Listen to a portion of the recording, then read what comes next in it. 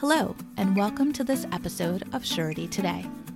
Surety Today is a live monthly call-in podcast presented by the Surety and Fidelity Law Group at Wright, Constable and Skeen, located in the Mid-Atlantic region. Surety Today is offered to surety claims professionals and is designed to keep you informed about important issues in the industry. Here is your host, Michael Stover. Welcome, everyone, to this edition of Surety Today. My name is Mike Stover, and I'm a partner in the Surety and Fidelity Law Group here at the Wright, Constable and Skeen. And today, we're coming to you from our Richmond, Virginia office, and I'm joined by Justin Thatch, our new associate here in Richmond. Say hello to everyone, Justin. Hello, everyone. Okay, so today is Veterans Day, and we wanted to thank all of the men and women who sacrifice so much to serve in our nation's military, and we want to thank all of their families who also sacrifice so that their family members can serve.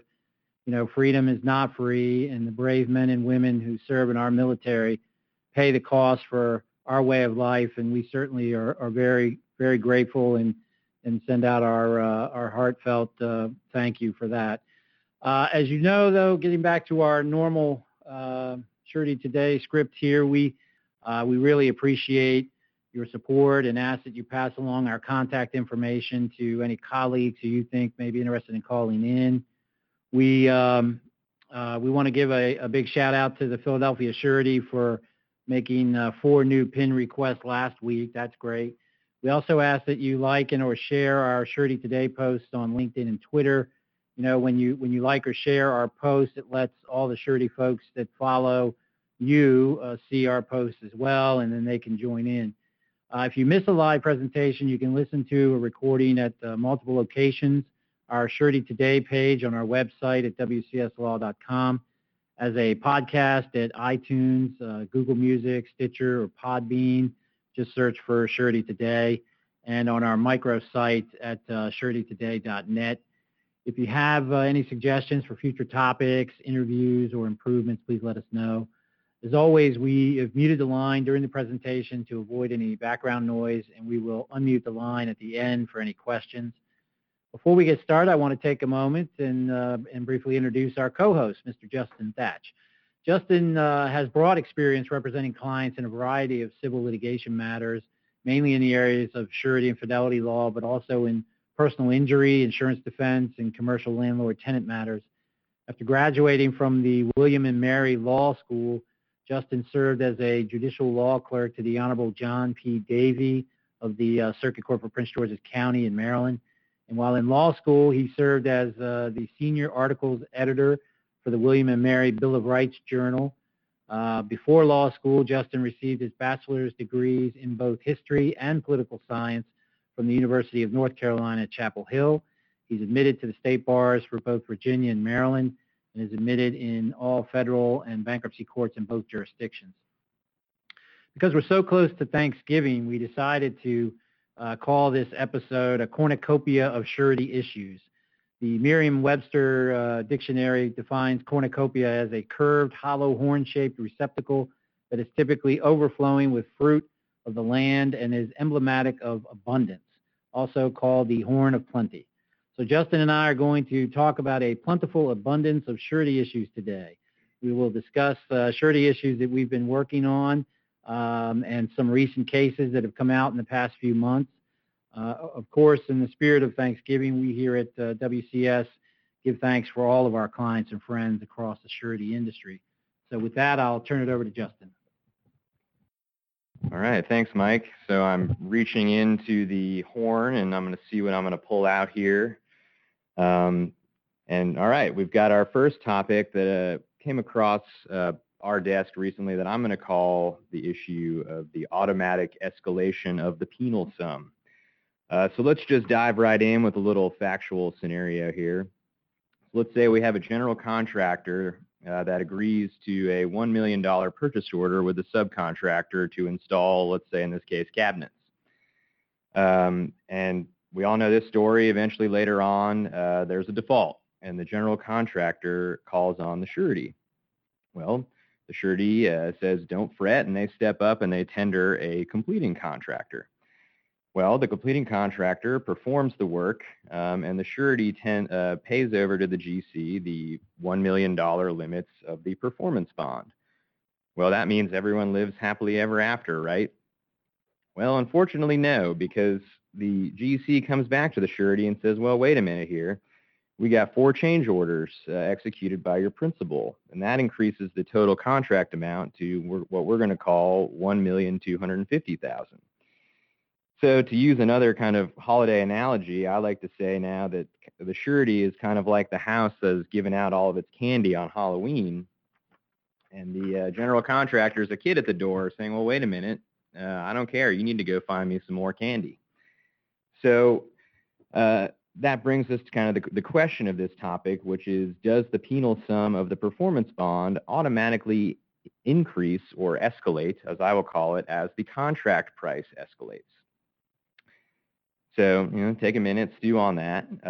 But going into the answer, I want to talk about 2 cases. Now, the first case is one from a federal court here in Virginia. It's called the Centex Construction versus Axstar Insurance case. Now, this one illustrates what is one of the widely recognized exceptions to the ceiling of the penal sum, and that is when your bond form contains language that calls for a corresponding increase in the penal sum. Now, this one, we had an original price of $170,000 that after 8 change orders went up to a total price of $2.4 million. And yes, the penal sum was at the $170,000 mark. However, the bond, and I'm going to quote this exact language from the bond, said, any increase in the subcontract amount shall automatically result in a corresponding increase in the penal amount of the bond without notice to or consent from the surety.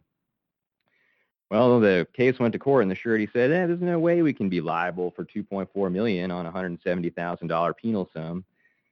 Well, the short answer to that story is the court said, too bad. Your bond form said any increase in the subcontract amount results in any corresponding increase in the penal sum. So the surety there was on the hook for the full $2.4 million after having a bond face amount of only $170,000. But in our hypothetical, let's say we don't have that language in the any of the underlying documents. So what is the GC going to point to? Well, here it pointed to the broad the term of custom of the trade, which I like to translate to Mike as, well, you're just the surety, so you should pay for it. So how do you respond to that? And that's where we came across, interestingly enough, a bankruptcy court case from Tennessee from the early 90s. And that case had an excellent discussion of this issue, I think, and it's worth a read in full. But essentially what the court undertook in that case was some significant fact-finding because the claimant there was essentially saying that, well, industry practice in the surety field is that the penal sum automatically escalates as the contract price does. Well, the court heard testimony from both sides, including experts, and this may not surprise a lot of you, but there was a chunk of experts that said, well, the bond follows the contract, so as the contract goes up, so does the penal sum. But then there was another side of experts who've been doing this for 30 years in the surety world saying, heck, I've never heard of such a thing. The bond has its own terms, and those are separate and independent from the underlying contract. So the judge was faced with these 2 competing sides. What do we do? And ultimately, the judge came down and said, quote, the evidence does not show that sureties linked consent to a contract change and consent to an increase in the penal sum. Putting another way, consenting to a change in the contract does not necessarily lead to a change in the bond. And the court, in making its final decision, reasoned that with the legal doctrine of the statute of frauds, which essentially says that it says when the circumstances of a contract have to be in writing. And a surety bond is required to be in writing in most jurisdictions under the statute of frauds. So reasoning it out, the court said the penal sum of the bond is a material term of the contract, a contract that is required to be in writing.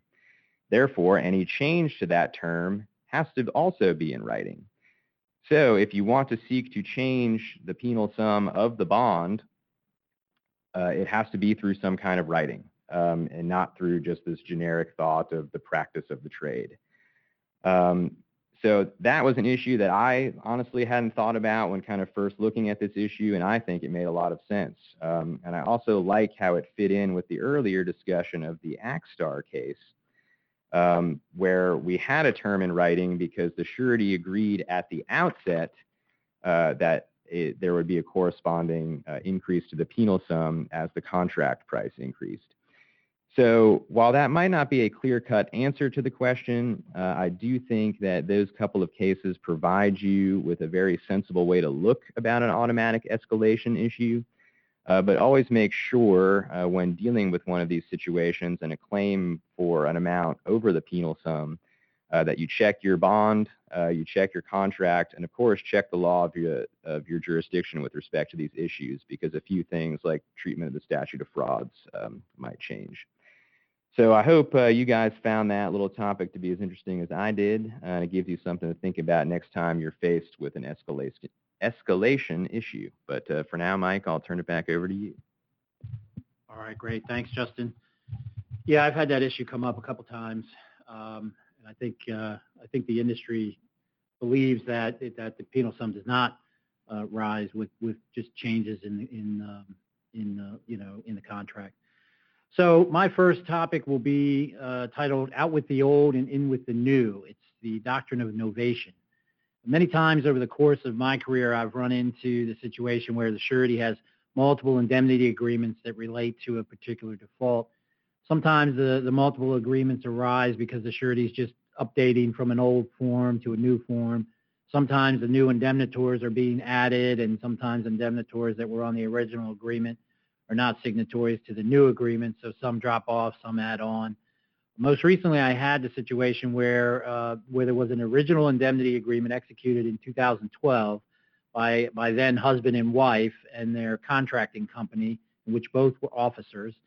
Then 5 years later, a new indemnity agreement was executed by the husband and the original company, and with a new corporate indemnitor added as well. The wife was not a signatory to the new agreement.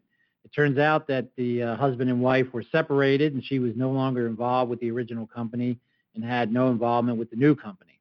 As luck would have it, the new entity of the new indemnity agreement was the principal on several bonds that went into default, and the wife, that did not sign the new indemnity agreement, was the only solvent indemnitor. So we sued her and the other indemnitors. And naturally, the wife filed a motion to dismiss, asserting that she was no longer liable because the new indemnity agreement was a novation and the old indemnity agreement was no longer valid.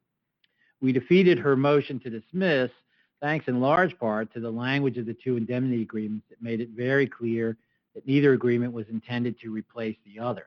So I thought it would be a good idea to discuss, generally the law of novation in case you run into this type of issue in the future. In addition, novation can come up in more circumstances than just multiple indemnity agreements. For example, if the surety enters into a settlement agreement where the principal and the surety are settling with an obligee or other claimant, sometimes the broad language of the release can be construed as a novation of the indemnity agreement between the surety and the principal. Another example could be, a takeover agreement or some other document where the surety and the indemnitor are both signatories, and you got to be careful in those kinds of situations when you have broad language and an integration clause in such agreements, because those could give rise to novation arguments as well. So accordingly, the surety must be aware of the concept of novation and guard against an inadvertent application of the doctrine. To establish a novation, a party must prove that there was a valid original agreement, that all or some of the parties to the original agreement entered into a valid new agreement, and that there was intent for the new agreement to extinguish the original agreement. Novation can only arise when a new contract is made with the intent to extinguish an existing contract. Thus, to establish a novation, a party must demonstrate that there was intent among the parties to extinguish the old obligation and substitute a new one for it. The burden of proof will be on the party asserting the novation, of course.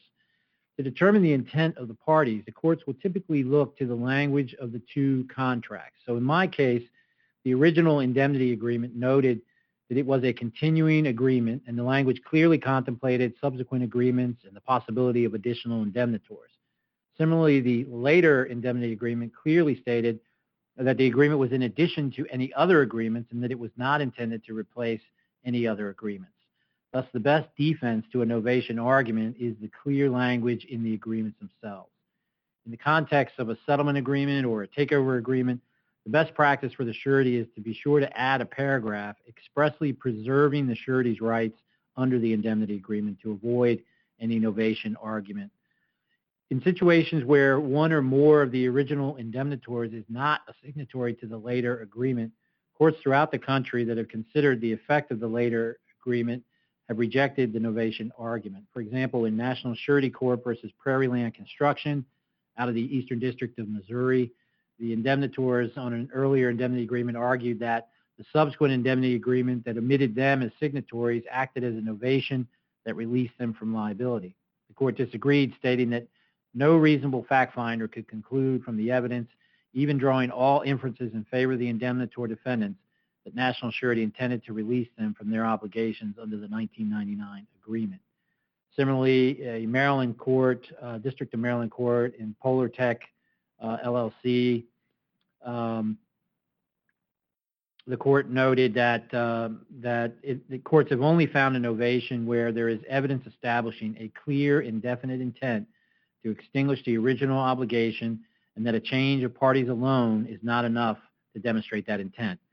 Finally, in my case, the indemnity agreement had an express provision for terminating an indemnitor's obligation under the agreement, but the original indemnitor, the wife, failed to take any steps to terminate her obligations. In United Pacific Insurance Company versus Johnson Glanders out of the Northern District of, or the District of North Dakota, the court stated that the contract of indemnity continues in force during the time provided by its terms. The court further observed that upon execution of the agreement of indemnity, the indemnitors knew that it was a continuing obligation and could only be terminated by sending written notice of the withdrawal to the surety as provided in the agreement. So if you got that situation where you're dealing with a novation, you can always bring out the fact that the party failed to follow the steps for a termination as evidence of intent to continue to be bound. Okay, Justin? All right. Thanks, Mike. For my next couple of segments, I'm going to talk about a few kind of recent cases that came out. Both of these are actually from about August of this year, so are a couple months old now. The first one I'm going to talk about, and before I go any farther, this case is going to be Sonoma Springs LP versus Fidelity and Deposit Company of Maryland. But it's on a topic that I would say is always working in the background of any claims process, which is the duty of good faith and fair dealing. Now, generally, this doctrine serves as a kind of referee that makes sure the parties in any business dealing are kind of conducting their business above board, or as I like to say, just to keep your motives pure in your dealings doctrine. So this comes out of a federal court in Nevada involving an owner, a GC, and a surety. The owner wanted to build an apartment complex on its property, so it brought in the general contractor. And of course, the surety wrote the bonds. Well, the owner claimed that the contractor breached the contract, triggering the surety's obligations. The contractor, the principal, claimed the owner had breached the contract. Well, on multiple occasions, the owner came to the surety wanting it to assume the contractor's obligations. And the surety said no. And the reason being is, as the court later found, was that the owner did not satisfy all of the conditions precedent under the bond to trigger the surety's obligation. So the owner sued the surety, bringing 13 claims. And among these were 2 related to the breach of good faith and fair dealing. And the court looked at it in both the tort context and the contract context. And under Nevada law, there's a statute, a judicial law where an insurer fails to deal fairly and in good faith with its insured by refusing without proper cause to compensate its insured for the loss, it may give rise to a cause of action. Well, Nevada courts held that that kind of liability does not apply in the surety context. And I'm sure that a lot of our listeners like me are going, hey, it's nice to see such a strong appreciation for the differences between insurance and surety. But the discussion of why the difference in this case I thought was pretty illuminating. And one of the things the court looked at was, well, who the plaintiff was, and in this case, the owner. And the court emphasized, quote, the owner-surety relationship simply does not raise the same public policy concerns implicated in the insurance context. So looking at it another way, there's just different dynamics between insurance companies and their insureds and sureties and their obligees. And in some other factors they looked at, one, both parties were sophisticated. We have a national surety and a multi-million-dollar project owner. And there was no vastly superior bargaining power, pretty much because the parties used the AIA A312 bond, of course, a routinely used bond, so there was no sense that one side really pushed the other in terms of what the bond language was. Lastly, the court went on to point out that the relationship between a surety and an owner is not a fiduciary one. As the court put it, quote, a surety simply lends its credit and agrees to step in where the principal defaults on its contract. This is not a fiduciary relationship and therefore does not present the same concerns as the insured-insurer relationship. So that was all on the tort side of the breach of the duty of good faith and fair dealing, but they also brought a claim on the contract side.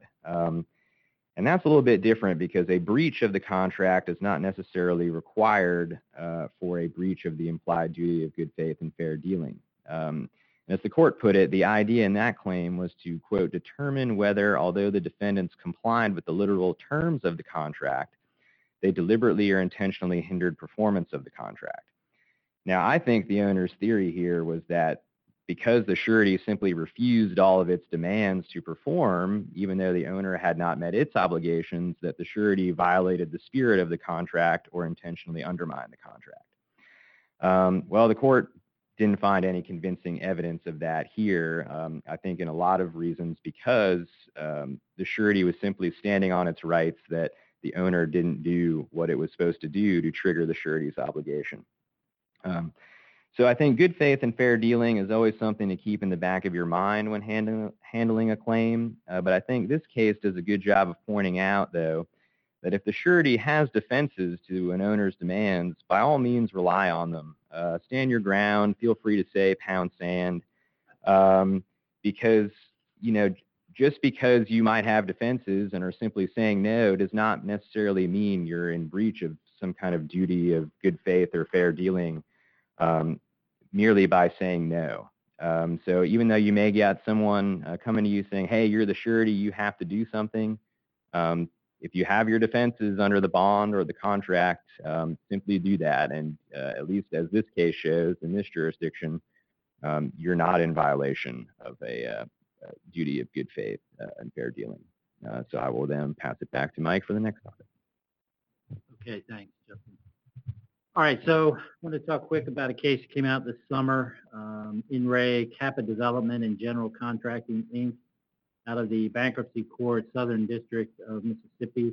In that case, money was deposited into the court registry by two construction project owners, and the debtor surety and the lender were fighting over the funds. The debtor took no position in the dispute because it knew that regardless of the outcome, the bank and the surety had superior rights over the funds vis-a-vis the debtor. So the surety paid payment bond claims and the premium of a workers' compensation insurance policy, which was a performance bond obligation. The bank contended that it had a security interest in the debtor's accounts receivables, general intangibles, account proceeds, etc., that was perfected long before the bonds were ever even issued. In granting summary judgment in favor of the surety, the court held the right of a surety to retainage is superior to a creditor's security interest in accounts receivable, general intangibles, and account proceeds, regardless of when the creditor's security interest was perfected. The court made quick work of brushing aside the bank's meritless arguments that the surety was a volunteer, that the funds were not retainage, addressing the bank's argument that its security interest was perfected before the bonds were issued. The court stated, quote, the right of equitable subrogation is not governed by the priority rules of the Uniform Commercial Code. When the funds at issue are retainage, the surety's right of equitable subrogation is superior to the right of an assignee bank, unquote. The court further observed that because, quote, the surety's right of equitable subrogation is based on equity, not the UCC, it is immaterial whether the bank filed its financing statement before or after the bond was issued. Either way, the surety wins, unquote. The court cited to a treatise, the law of secured transactions under the Uniform Commercial Code, basically saying the same thing. The court further noted that whether the bank has any rights in the retainage depended on whether the debtor had any rights in the retainage. The security interest is enforceable only if the debtor has rights in the collateral. An assignee's rights, like the bank, can rise no higher than the assignor, the debtor's rights. A defaulting contractor has no rights in the retainage. Upon default, the remaining funds are to be used to complete the project and satisfy subcontractors and suppliers to the project. The bank also argued that the surety was subrogated to the rights of the suppliers whose claims it satisfied, but those subs and suppliers were mere general unsecured creditors in the bankruptcy. Thus, the bank argued the surety's rights are subordinate to the rights of the bank in the bankruptcy because the bank was a secured creditor. However, the court noted that because the surety's right of equitable subrogation relates back to the date of the issuance of the bond, under the bankruptcy law, the retainage never became property of the estate. At most, the bankruptcy estate could succeed only to the debtor's possessory interest in the retainage as a mere legal title, not to the equitable interest of the subcontractors and suppliers. So just always good to get a case that, where the surety wins. Yes, it is. All right. Well, I'm going to very briefly go through my last topic here because coming down to the end of our time. But this one is actually in the payment bond context. And if anyone wants to look it up, this is the Trombley Enterprises versus Sauer Inc. case from federal court out in California.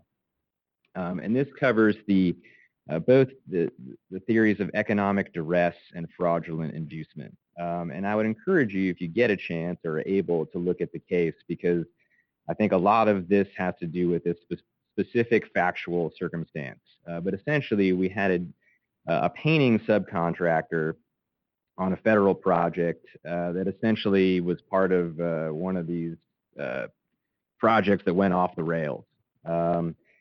They were supposed to begin work in June 2015, and due to delays on the project, none of which were theirs, they didn't finish it up until October 2016, when it was originally supposed to be done in March. But the issue here essentially concerns a waiver, and that ultimately led to this, among other things, payment bond claims against the surety. But the main issue here to look at with the court was this idea of economic duress, which essentially was that we had a less sophisticated painting subcontractor that by the time all was said and done, they had 32 change orders totaling about $630,000. Well, the GC only was willing to pay them about $105,000 total. And in the end, they had them sign one final partial waiver and lien release for about $41,000, which didn't expressly save them any claims. However, the subcontractor brought suit anyway, and the court found that this was a situation that economic duress by the GC negated the waiver, actually it was a summary judgment issue, so it was ultimately to be decided, but the GC didn't win outright on its waiver. And it found that because it had all this knowledge about the project and continued to promise them to pay in order to induce them to do all this additional work, that it was essentially a moment of duress to require the subcontractor to sign this waiver in order to get just a little bit of money that it was owed, with the idea being that this small business had expended all of this money and therefore were in kind of dire need of any cash, so they really didn't have a choice in signing the lien waiver to get that little bit of money back. So that affects, and there was also issues of fraudulent inducement in the context of the sub was promised the entire time all this money from the GC that it never got, and essentially screwed them over in the end. So there were Miller Act payment bond claims brought against the sureties, and in the end, the sureties, even with this waiver by the subcontractor, are opened up to the liability under the bond if ultimately it was decided that the economic duress or the fraudulent inducement negated that. Therefore, even with a waiver by a sub, there is still a chance that it could come back if the principal or contractor's conduct might lead to negating that waiver. So just something to look out for. I'll pass it back to Mike. All right, thanks, Justin. Well, we're out of time. There was one case I wanted to chat with you all about, and I'll give you the site so you can go check it out. I'm sure you're probably already aware of it. It's Hanover Insurance Company versus Dunbar Mechanical Contractors, LLC. It's a unreported decision, 2019 Westlaw 2353046 out of the Eastern District of Arkansas, June 3rd, 2019. In that case, there was an illegal contract, and the court said basically the surety didn't have any obligations under its bond to the obligee because the contract was illegal. And the court even said that, hey, if the surety had paid, then it might even be guilty of a violation of the False Claims Act. So you can use the False Claims Act affirmatively to help you. And we actually have a situation like that now where we're making that argument. So in closing, before I open up the line for any questions, I want to let everyone know that the next edition of Surety Today will be on Monday, December 9th at 12:30, of course, and we might even have an appearance by Mr. George Bacharach. So we'll see. Upcoming events in the surety industry, the PSEA, the Philadelphia Surety Claims, is holding its lunch meeting on November 13th at Maggiano's in Philadelphia. We're going to have Richard Tasker from SAGE talking. The Chicago Surety Claims Association will be holding its annual holiday lunch at December 5th, 2019. I think that's at Maggiano's also in Chicago. That's always a fun event. They do a trivia thing there that's really fun. And then the Atlanta Surety Claims Association lunch meeting will be on November 14th, 2019, and we'll feature Mr. Doug Allen with Forcon, and he'll be talking about the 7 deadly sins of the contractor. If you haven't heard Doug speak before, he's really good. He actually gave a version of that presentation on the Surety Today back in June. So thanks so much for joining us today. I look forward to speaking with you again next month. And now I'm going to try to unmute the line here. Hi, this is Larry Jortner from CNA in Chicago. I'm here. Hi, Larry. With our crew here. I wanted to, first of all, ask you about that case in Nevada that where they basically said that the same public policy doesn't apply to construction obligees as it does to payment bond claimants. Can you give me the site for that case, please? And the name of the case? Sure. Yes. So that was, and this is so I'll have to give you the Westlaw number because it's a newer case, but it's 2019 WL 3848790. And again, that's Sonoma Springs LP versus the F&D of Maryland. Sonoma Springs. Okay, and that number again is, I got 219 LW. WL 3848790. Okay, great. And Mr. Graffinsky has it because he has a claim that's touching on that from a very an insurance complaint from a very angry private obligee. Yes, and that will be a reported case. I see that's, I think we have a slip opinion here, so they haven't assigned it yet to the federal supplement. So there hopefully should be a final site for that coming later. Thank you. Any more questions? Yeah, well, actually, I have a comment on, you talked about a legal contract, and that touched with the False Claims Act in Arkansas. I recently had a case that you might want to know about. in New Jersey with the Atlantic City Board of Education. 2 weeks before the trial, we prevailed on a summary judgment motion in the Superior Court in New Jersey against the Atlantic City Board of Education, based on the fact that the underlying construction contract was signed ultra-virusly by members of the board, and since they didn't have the authority to write the construction contract, the surety had no obligations under it, even under a public bond.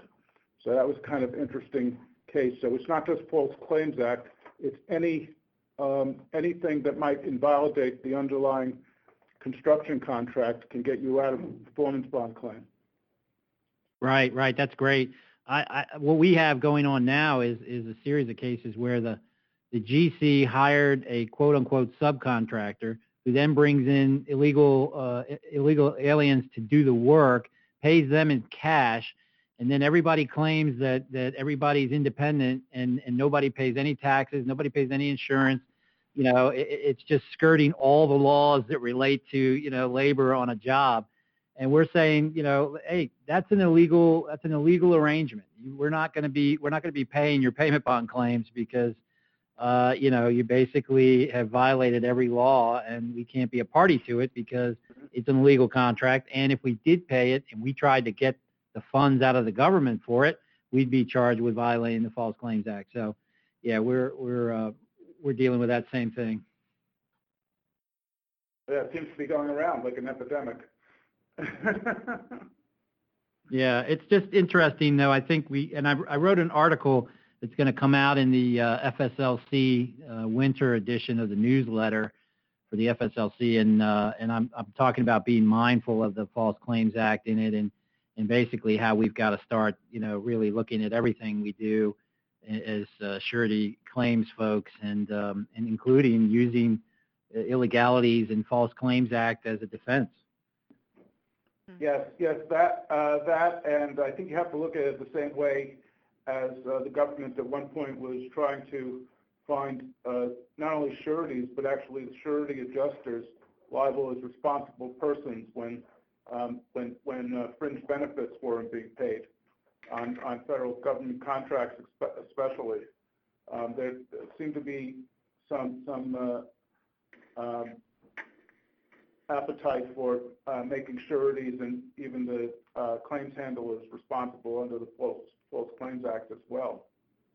Yeah, there was just a recent settlement in September, I think, out of the Western District of North Carolina, where a surety paid, I think, about $1 million to resolve False Claims Act. And in the case that our office is handling is still ongoing. The parties are, I think, going to engage in a mediation, but it's out there.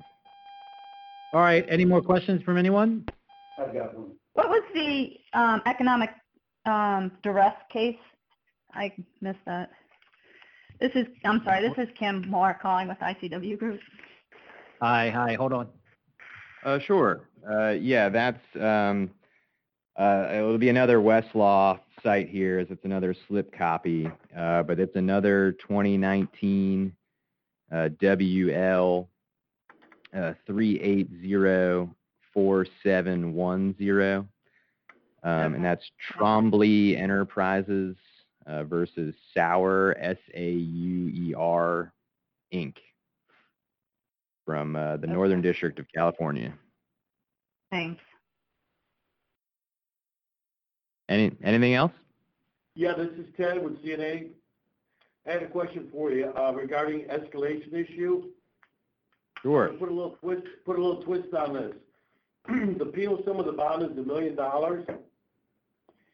and the language in the bond is silent as to change orders. And lo and behold, change order A comes in for $100,000. The obligee, the surety, and of course the subcontractor all agree to this $100,000 change order. So they go ahead and complete the change order. Lo and behold, change order B, an unrelated issue, comes in for another $100,000.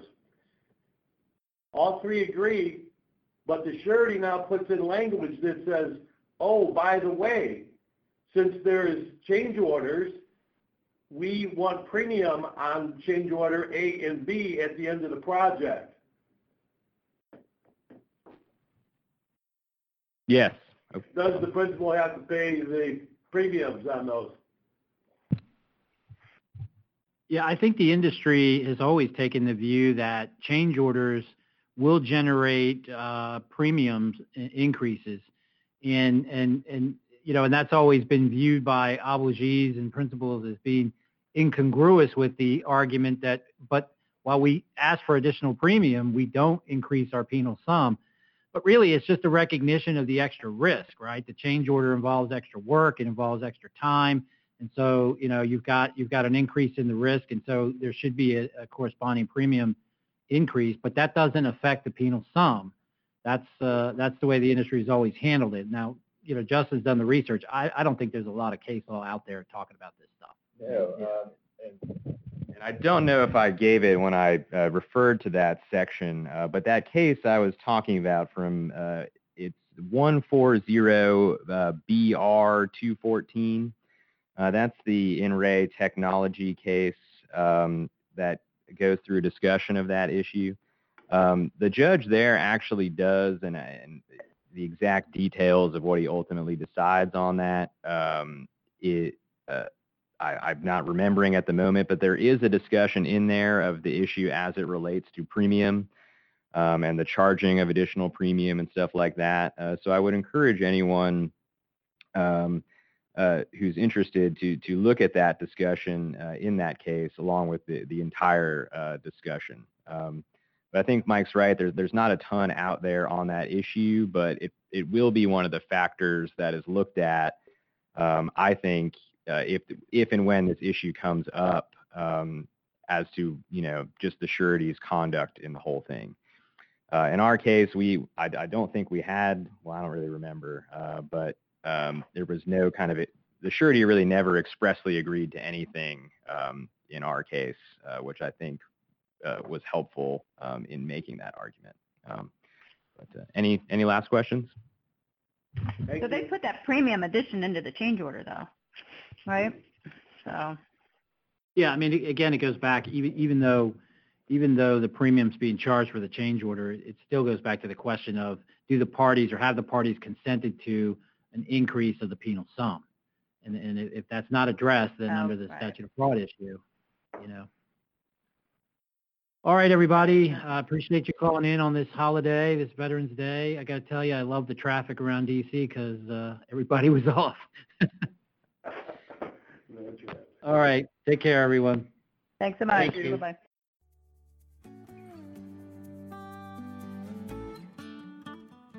Thank you for listening to this episode of Surety Today.